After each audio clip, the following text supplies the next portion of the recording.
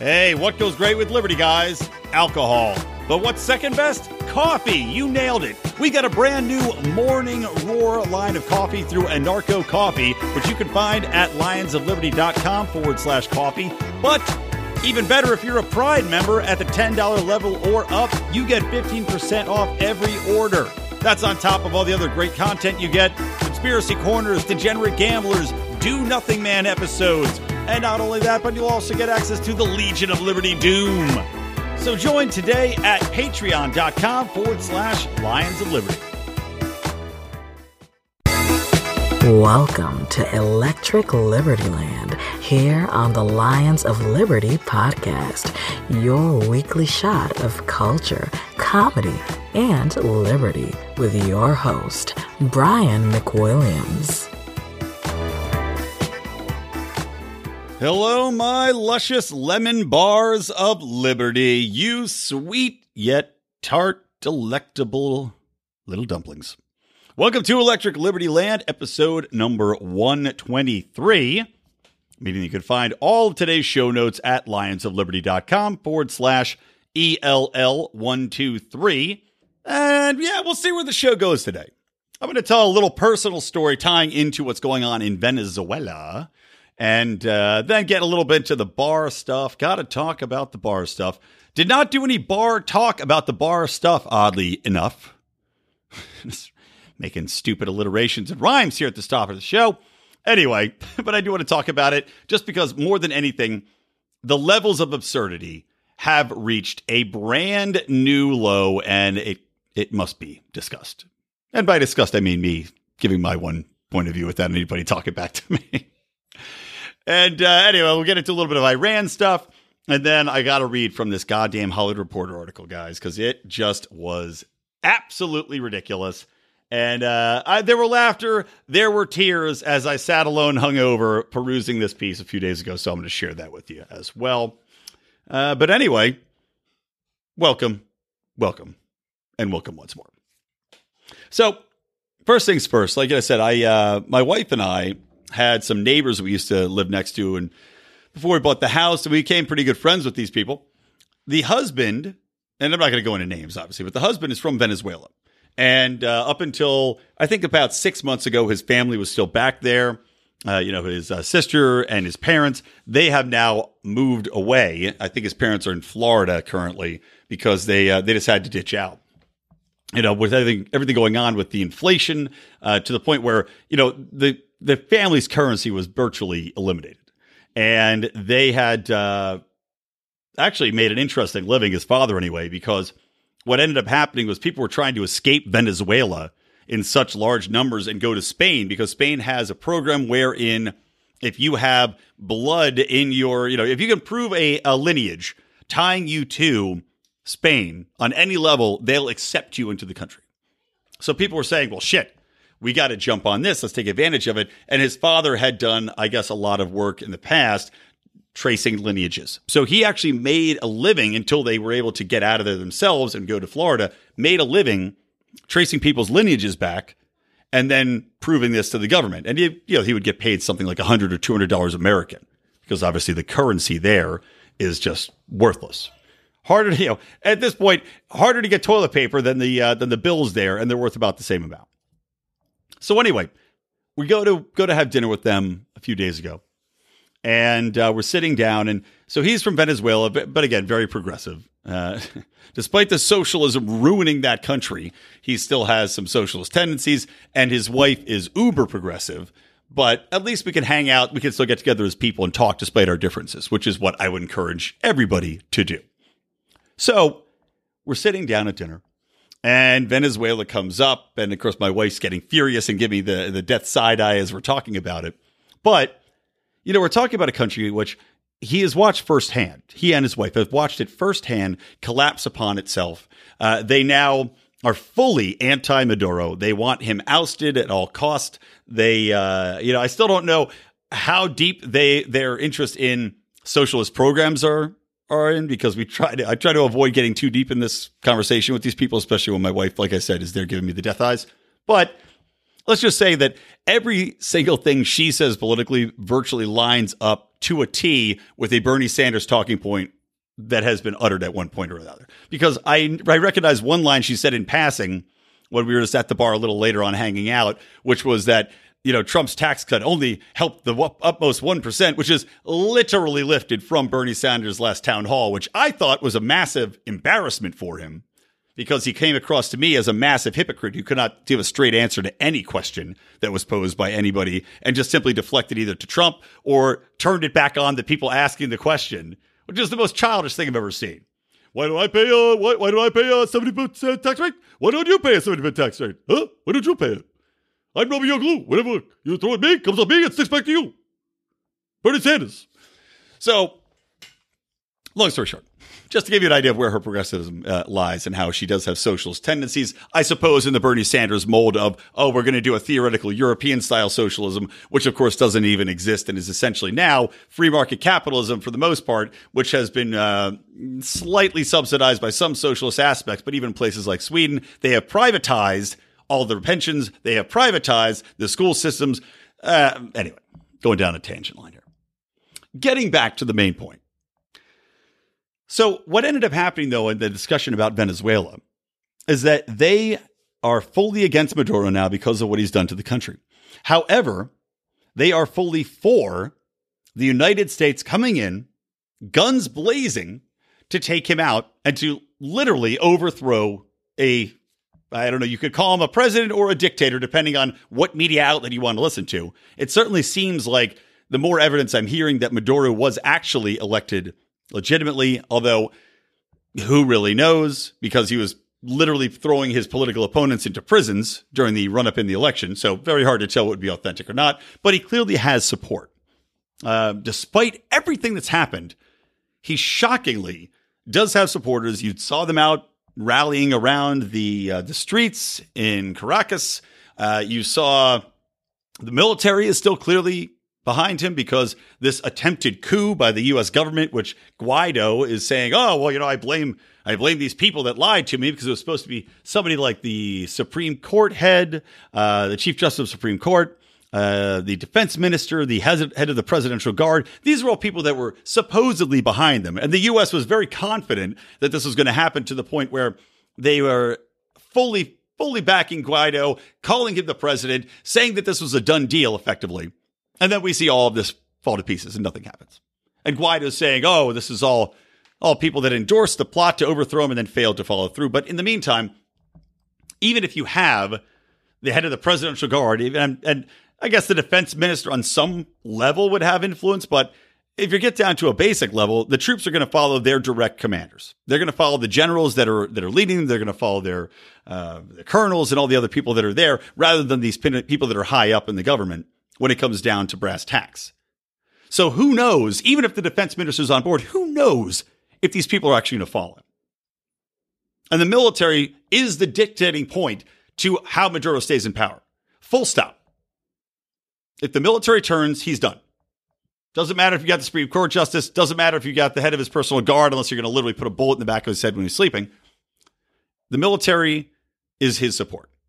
And at this point, Guaido does not have even an ounce of the backing he would actually need to overthrow Maduro in that country. And thus, the United States would have to come in and be his military arm for him to have any success. Otherwise, Maduro is going to be there for the near future. So, talking to my friends, they support this action.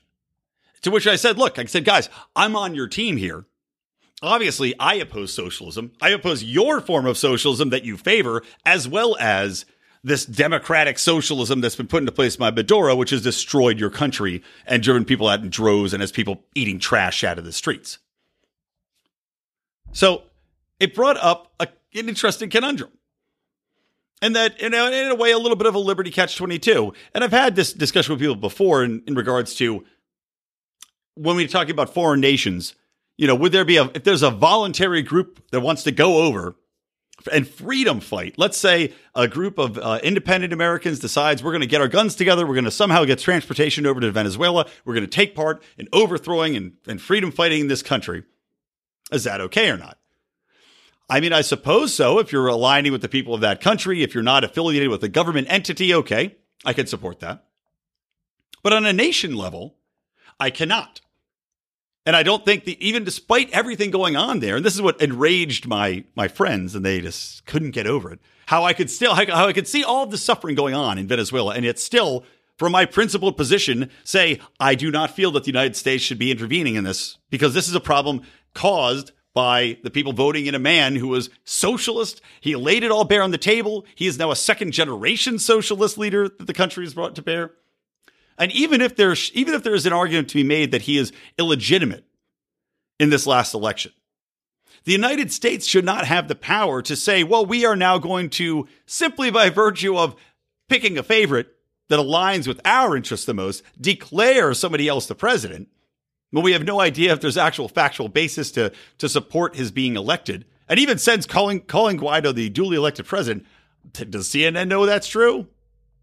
I fucking doubt it.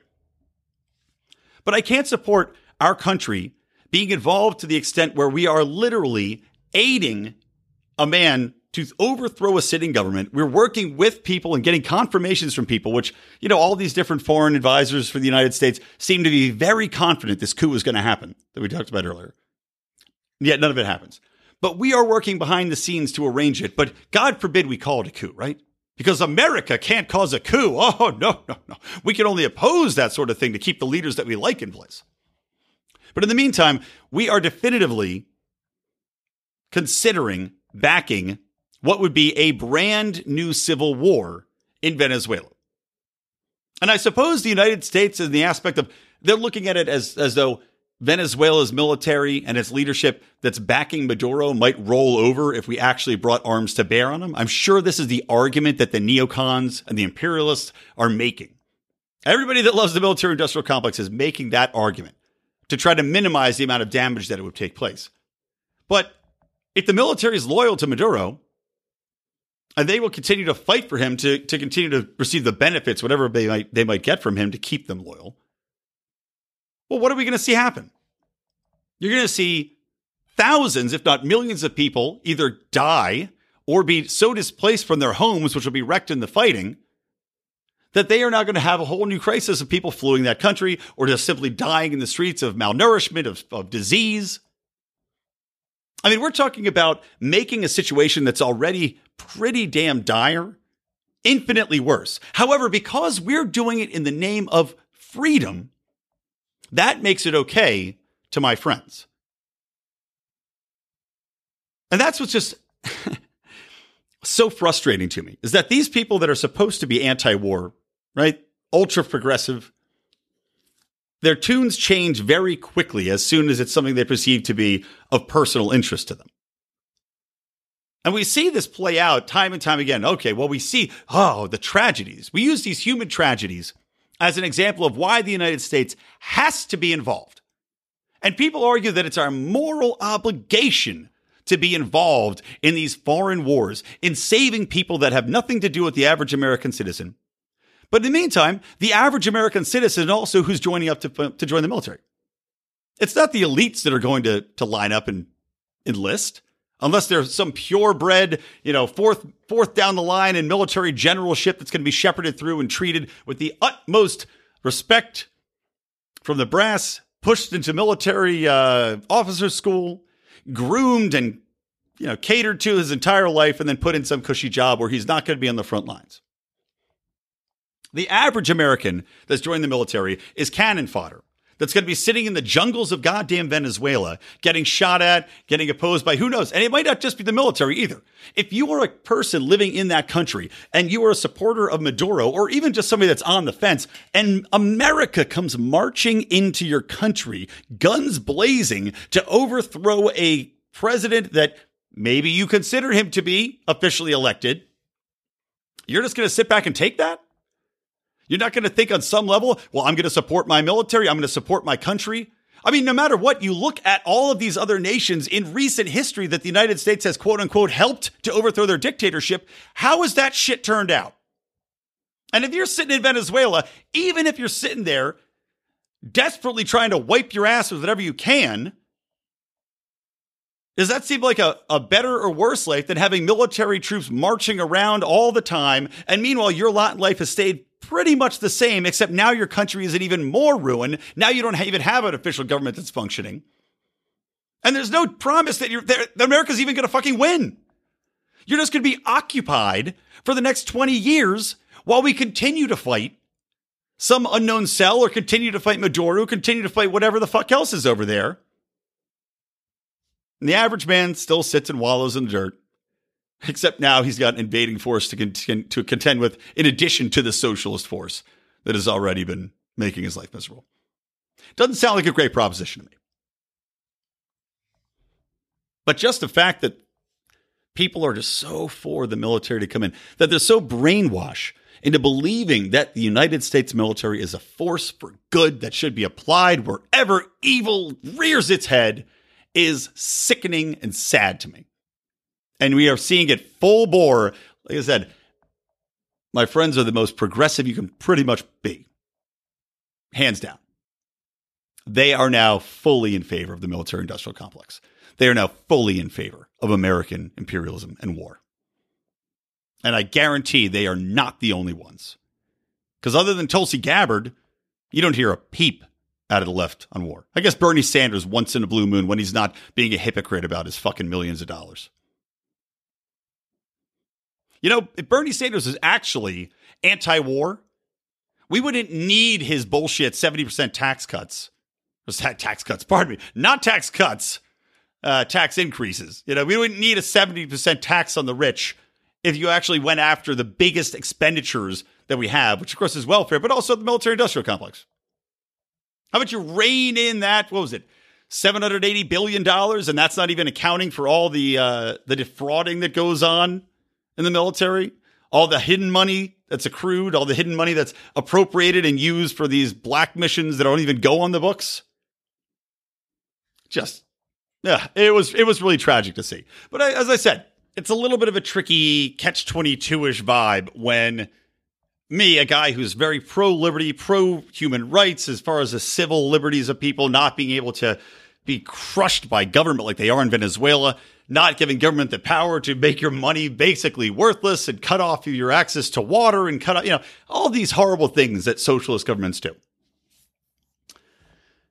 And then I have to support, in a roundabout way, I mean, I guess you could argue I'm supporting Maduro by advocating against United States militarism. So you're forced to pick your poison. I mean, you're forced to say, okay, well, which value in the liberty chain, in the liberty value chain, which value do I prioritize more? And how can I place one in front of the other? But at the end of the day, people of Venezuela have been escaping, do have the option to escape, do have the option to rise up on their own. These people can take their own future into their own hands. And I can't advocate for our home, quote unquote, home military to get involved, especially knowing the amount of human suffering that can be caused by that action.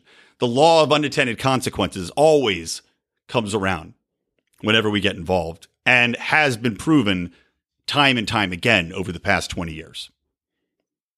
But as it always seems, history is ignored by both the left and the right. The left ignores the history of socialism for so long. Now that they're ignoring the history of military interventionism on our part, the right loves to ignore the history of military interventionism. They love to ignore the benefits of a free economy. They like to ignore the benefits of immigration. History, huh? What a kick in the nuts. Doesn't seem to do anybody any good anymore. At least not the way it's currently remembered, taught, and used in public discourse. All right, anyway, here's a little bit of history. Our buddy Achillicus. I'll be right back after these messages. We don't rise to the level of our expectations, we fall to the level of our training. Those epic words from Achillicus can sum up your ability to succeed or fail in business. I want to recommend Conversation Mat Time to our listeners as a way to hone your one-on-one conversation skills in a role-playing session that can help take you to the next level. During 25-minute sessions, you'll work through the best way to approach that raise, that interview, or that relationship with a practice professional that will provide the confidence and experience you need to get paid what you're worth or take that interpersonal risk you've never been able to conquer. Just like in jiu-jitsu, the difference between a novice and a black belt is mat time. Train to win. Visit conversationmattime.com and take advantage of a free 15-minute consultation just for listeners of this show. All right, we're back with some Electric Liberty Land, episode number 123. 123, it's easy as never see. Anyway, I didn't mean to talk as long on that. Chuck, it's like anything. You know, you get down this goddamn topic, and there's so many topics that tie into the one topic that it's hard to even keep my fucking self on the same track that I was initially going down. Too many tangents, guys. Too many different tangents. Socialism, military-industrial complex, progressivism, misappropriation of historical facts, ignoring of historical facts. The United States attempting to overthrow other people's governments and interfere with their elections. Ah, damn, man. It's like all wrapped into one. Venezuela is one big shit bow of everything the United States does wrong in one and everything libertarians hate. It's just unbelievable. But let's come back here and talk a little bit about Bob Barr testifying in regards to this whole Mueller situation. I don't want to go too long on this. In general, it's going to be a shorter episode. Just FYI, I've been running around goddamn meetings all day today. But I do want to address it because it's just too sickening not to go into watching the Democrats trot this man out who, look, I don't know Bob Barr from shit. He could be a douchebag. He could be a closet serial killer. I don't know. Maybe he strangles hookers in the bathtub and then dips their bodies in lye to remove the evidence. I don't know. Not saying I know these things happen or not, saying allegedly. No, I don't know. He seems like a guy, from what I can tell, straight shooter for the most part. Of course, anybody in government position, hard to tell, but puts together a report / summary from the broader Mueller report, which is, 400 goddamn pages. And then that is rejected by the Democrats and the mainstream media because it doesn't go along with what they had expected, what they craved, and what, especially from our deep state operatives that have now gone into the mainstream media as pundits, primarily anti-Trump pundits, assured us was a slam dunk. What was it? Not Comey. Was it Clapper that said that he had distinct evidence, or he was 100% confident that this evidence was forthcoming about Trump, and there was fucking nothing there, and then he had to go and eat crow on TV and be like, oh, well, I guess I was misinformed. All of these people, instead of just accepting this finding, and the Mueller report, if you go through it, again, I'm not going to go through it because I already fucking did it once, but if you go through it, lays out and says many times that there is zero evidence to indict Trump on colluding with Russia or conspiring with Russia. And if you look at it, there is zero evidence connecting him to anybody that was indicted. So all we have left is this nonsense about obstruction, which if you look at it from a case-by-case basis, is easily explained. Number one, and number two, rejected by his staff. Anything he tried to do that would have been obstruction, his staff then said, no, you can't do that. It's obstructing justice. And yet somehow Mueller cites this as obstructing justice by being told that he can't obstruct justice from a guy who doesn't fucking know. He's not a legal scholar on what is not obstruction of justice. I mean, my God. So Barr goes out there. Now he's being trotted out by the Democrats in a public congressional hearing because now they have to really grill him on everything that's going on in this Mueller report. And how dare he? I mean, one of the most ridiculous lines of questioning involved Kamala Harris, pressing him on why, and she did this for like 10 minutes, on why he didn't look at all of the underlying evidence, of which I don't know how many thousands of pages of underlying evidence there must be. But the whole point of the special prosecutor hired by the Department of Justice was to do this investigation. Who goes through and reads every single page? Who looks at every single piece of evidence from a report that's 400 pages long? I mean, that's what the guy was hired to do. He was the Democrats' guy. Everybody sucked Mueller's dick so hard when he was put into place. And this is a guy that, as I said before, has all the connections in the world to the Democrats, all the connections to Hillary Clinton. His entire team that he put together were former Clinton cronies. Peter Strzok was on his fucking team.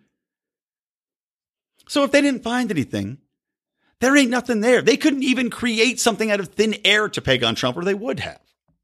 And Barr even called this out in response to some of these questions. I think this is after Hirono, that knucklehead from Hawaii, questioned him. He said, "How did we get to the point here where the evidence is now that the president was falsely accused of colluding with the Russians and accused of being treasonous and accused of being a Russian agent?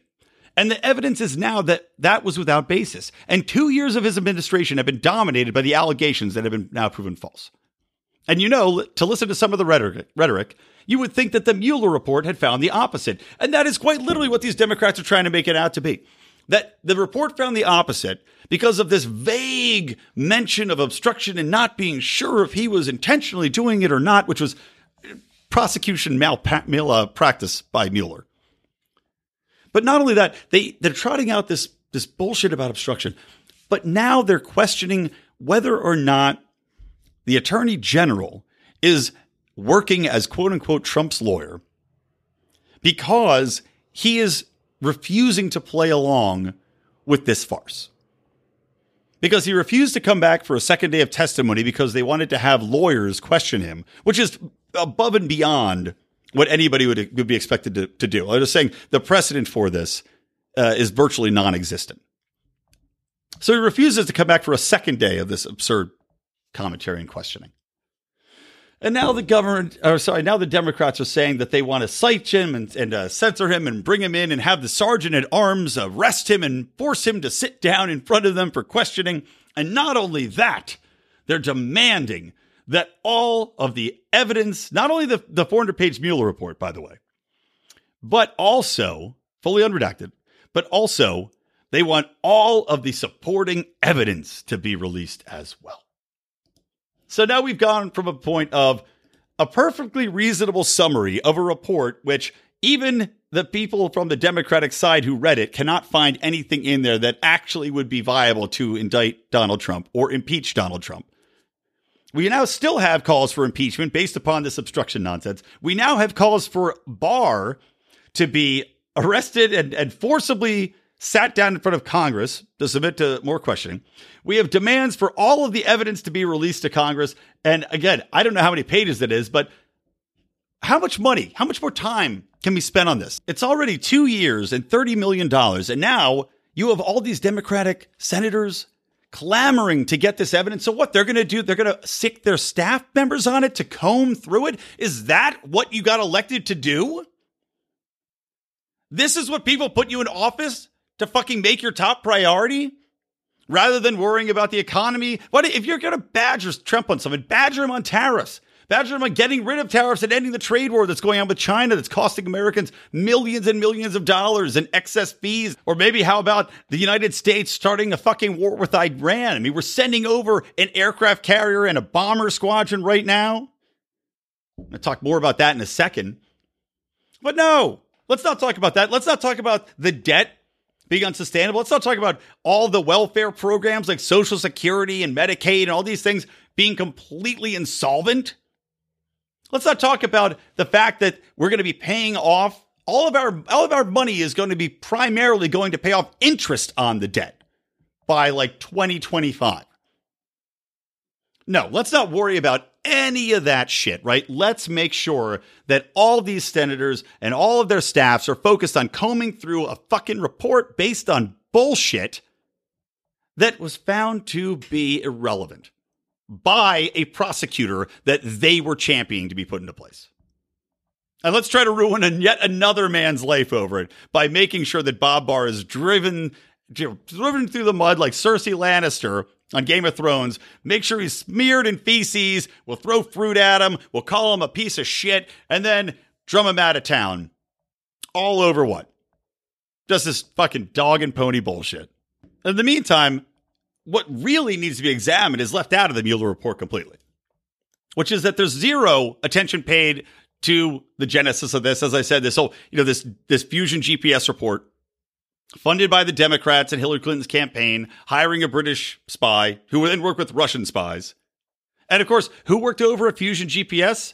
Nellie Orr, wife of the Associate Deputy Attorney General Bruce Orr, and who she sent specific information to regarding Trump-Russia collusion from open sources. They consider that just media articles. But listen to this shit. Hi, honey. If you ever get a moment, you might find the penultimate article interesting, especially the summary in the final paragraph.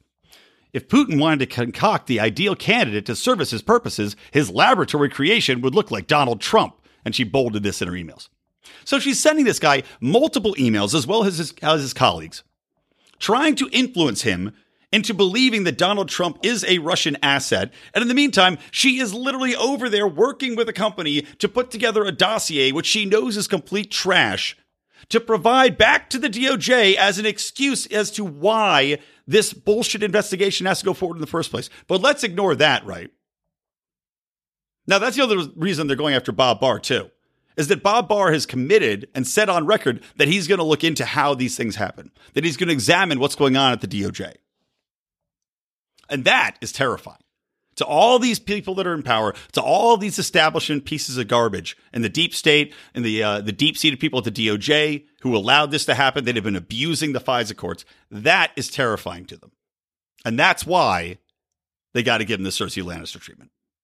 That's why they have to ruin his credibility. That's why they have to attack him over and over again when they know there's nothing there. Because if he actually goes through with this, and of course he's got Trump's backing here, even though Trump's cozying up to the deep state more in the wake of these whole military involvements, he's probably depending on the CIA way more than any of us would prefer he would. But if Trump backs him because he's still pissed off about all these things that have gone on, ruining his administration for 2 years, well, there's going to be a lot of dominoes falling. I personally cannot wait until the first one tips. Okay, let's talk about Iran. As we mentioned, the CIA's influence on Donald Trump, I'm sure they are providing the reports that go through to him, are provided to the Secretary of State, etc., in regards to the situation in Iran. The same nonsense reports that have been saying they're going to have a nuclear weapon for the past, I don't even know, 30 years, and they don't seem to be getting any closer to that. Anywho, it seems that things wouldn't be ratcheting up as quickly in Iran if not for the presence of John Bolton and the CIA. That being said, Donald Trump has agreed, or at least it's gone on without his knowing if he didn't agree to it, to send a carrier strike group and bombers to target Iran in the Middle East. Now, when I say target, I don't mean they're actively going to start launching attacks, but it's supposedly per John Bolton, a deployment to quote-unquote deter Iran. Even though these are not defensive forces, these are attack forces. These are strikers. These are bombers. These are, basically one of our most potent military weapons. Not there to deter, but in fact to provocate. Now, this comes in the wake of Donald Trump declaring Iran's military forces, the Revolutionary Guard, as a terrorist organization. You'll remember I posited that this was in an effort to get around Congress and that they tried to remove President Trump's war powers, especially in regards to Yemen, hinting that they were trying to take the powers back that had been gifted to these presidents via executive action over decades and decades of complicit kowtowing Congresses who refused to take the power they are supposedly guaranteed by the Constitution, exercising that power to reign in the executive office, and instead are content to consistently allow the president of their choosing, whether or not that is a Republican or a Democrat, to exceed that authority, to expand the presidential decrees by virtue of executive order and executive action. And of course, Congress goes along with it. The power party simply looks the other way because it's their guy. The party in the opposition raises a little bit of a scuffle, but nothing ever too much to provide any real resistance. Just like you see with all these procedural changes that go on in Congress or in the Senate, where they say, okay, well, we're going to change the vote. We're getting rid of filibusters and we're lowering the threshold. None of these things are good. These assholes go along with it to try to break any sort of resistance from the other party. But in the meantime, the whole point of having these systems in place, these voting systems, are the checks and balances they put on each other to keep somebody from having too much power in the first place. So it's just a continual weakening of the things that are supposed to be there to protect us from our own government and from somebody taking too much power. But no, Congress, too weak to do that.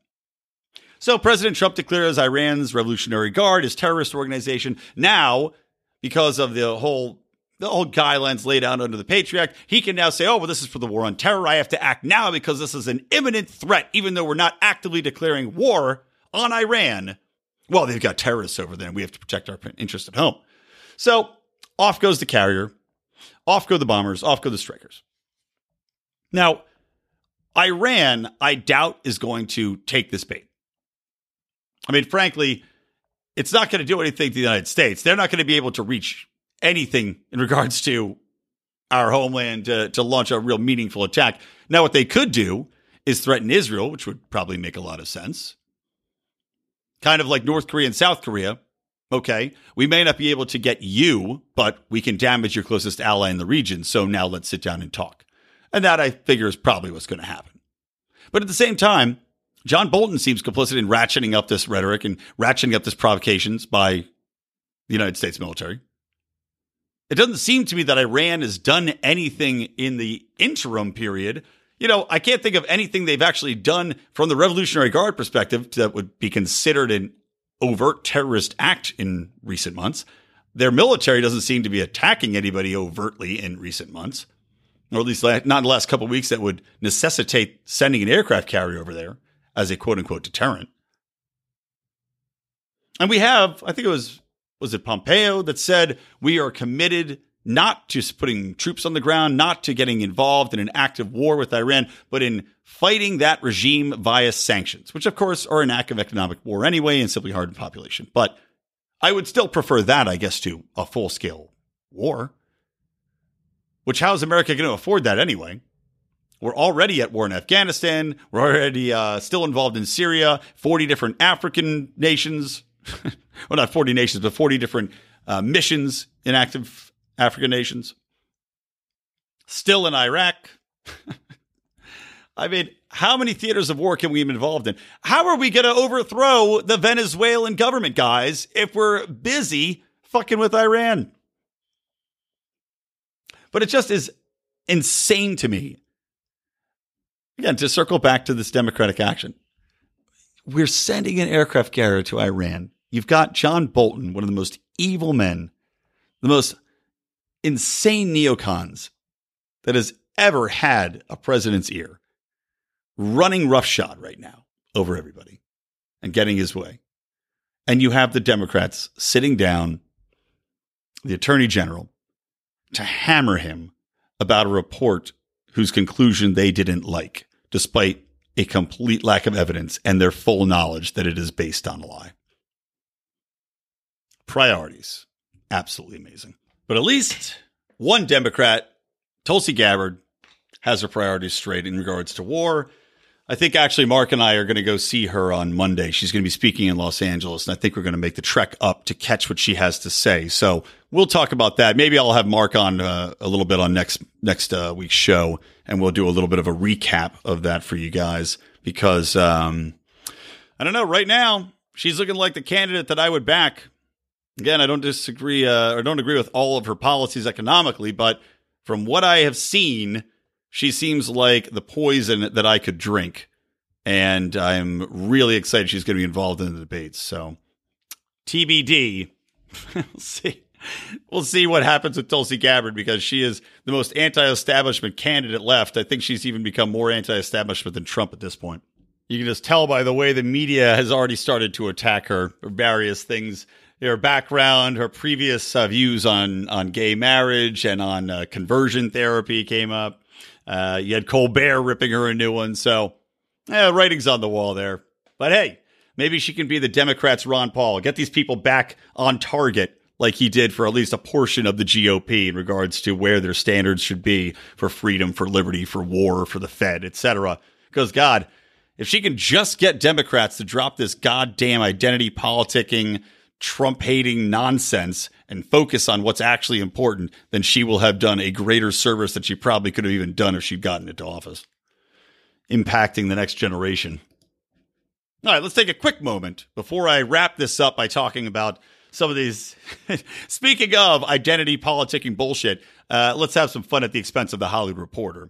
But before I do, I want to tell you guys, please check out another fantastic podcast from a buddy of ours, the one and the only Mance Raider, or Pete Raymond, as he's now called, and his wonderful podcast, Free Man Beyond the Wall. I was on that podcast in a rip-roaring episode, which I will also link to in the show notes. Again, lionsofliberty.com/ELL123. And you can hear me and Mance shoot the shit. Me and Petey Mance, Meter. We should just call him Meter. Maybe Johnny Meatsacks. Good old Johnny Meatsacks at Free Man Beyond the Wall. Anyway, check it out. It's good stuff. Okay, let's get back into this. So I am I wouldn't say I subscribe in the way that I pay money to this publication, but I get this publication for free. If you're not familiar with it, the Hollywood Reporter is one of the oldest and I guess probably currently the most popular of the Hollywood trade magazines that go out. So people within the film and television industries read it. Plus, they've become a little bit more celebrity-oriented and fashion-oriented, so they were trying to throw a wider net, and I think they've done that successfully. And in truth, I give a lot of kudos to the publishers because Variety had overtaken them to a large extent. Hollywood Reporter fell to the wayside, and now they've made a big comeback. So they send it to me as a publicist in the industry who has a good number of entertainment clients, and also is, of course, a benefit to me as a guy that's a writer.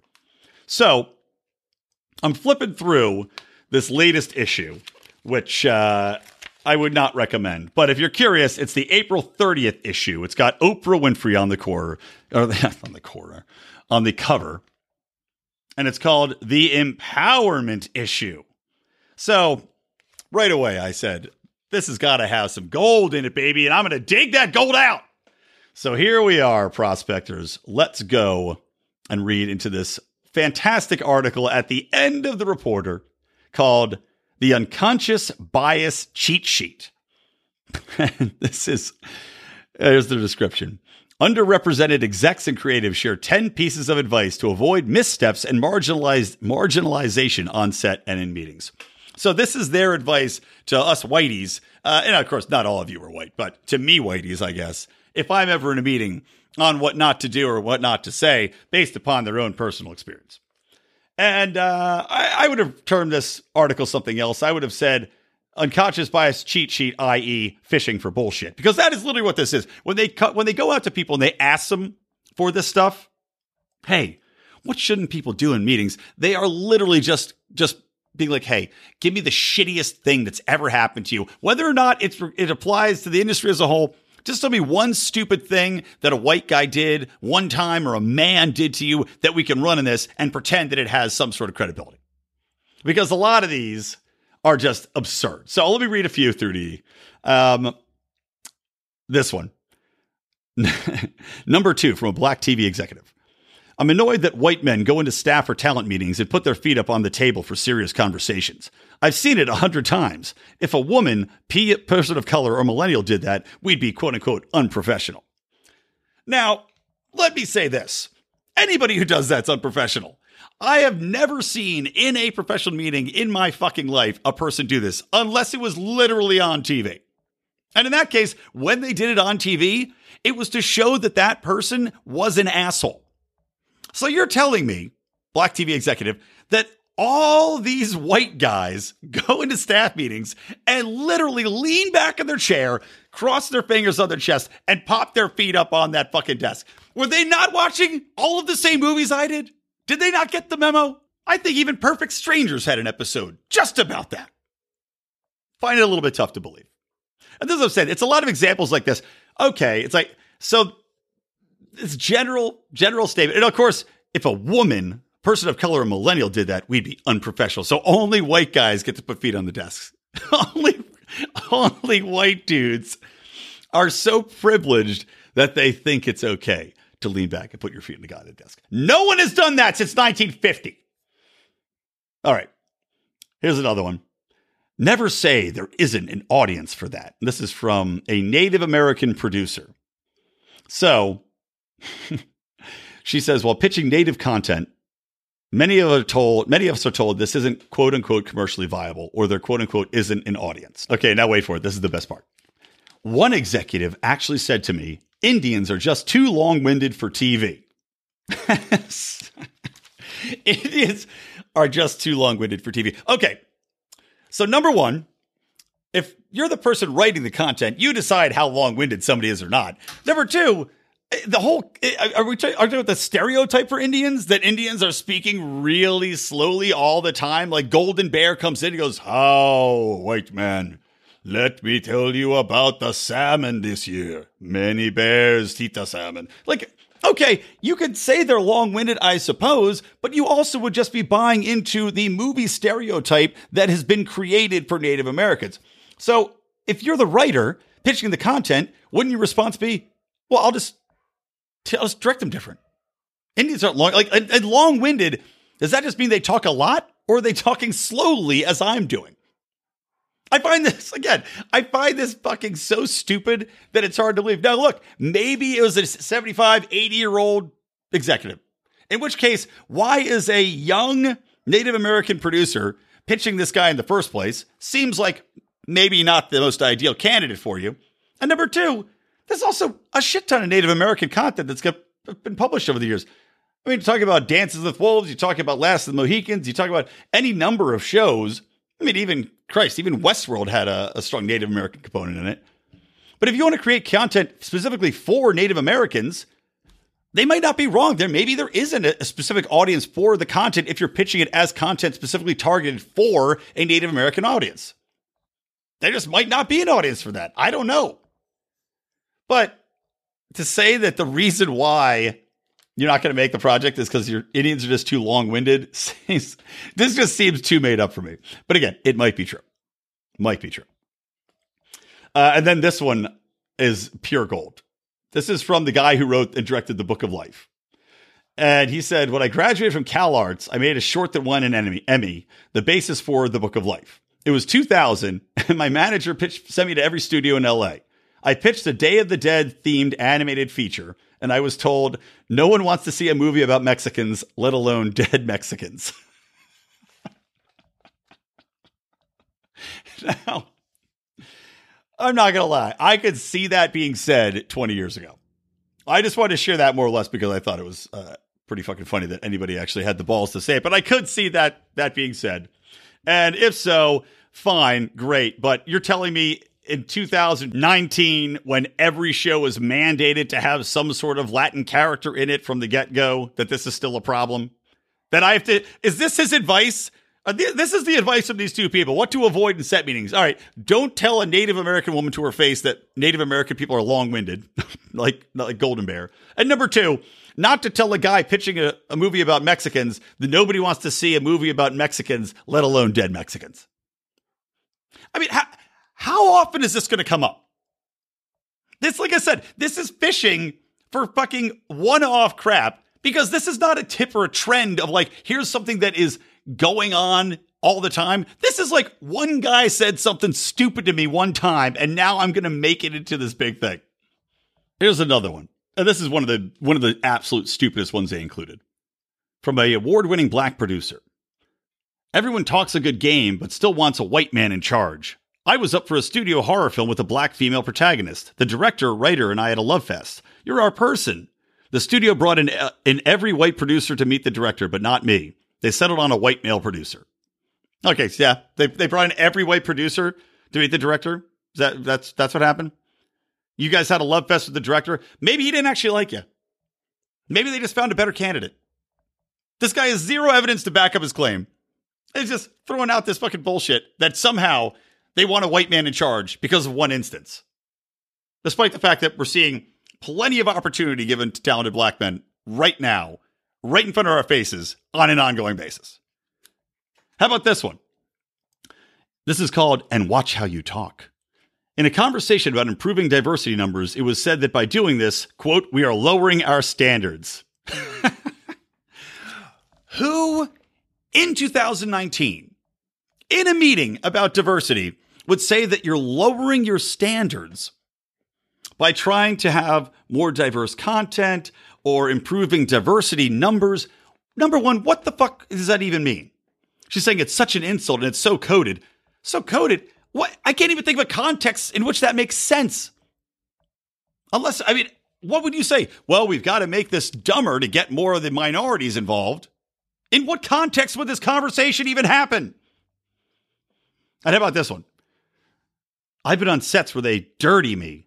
They put dirt on my face and clothes. My character was a warrior. Going into battle, she should have been looking her best. This is from a Native American actress. Okay, I'm sorry.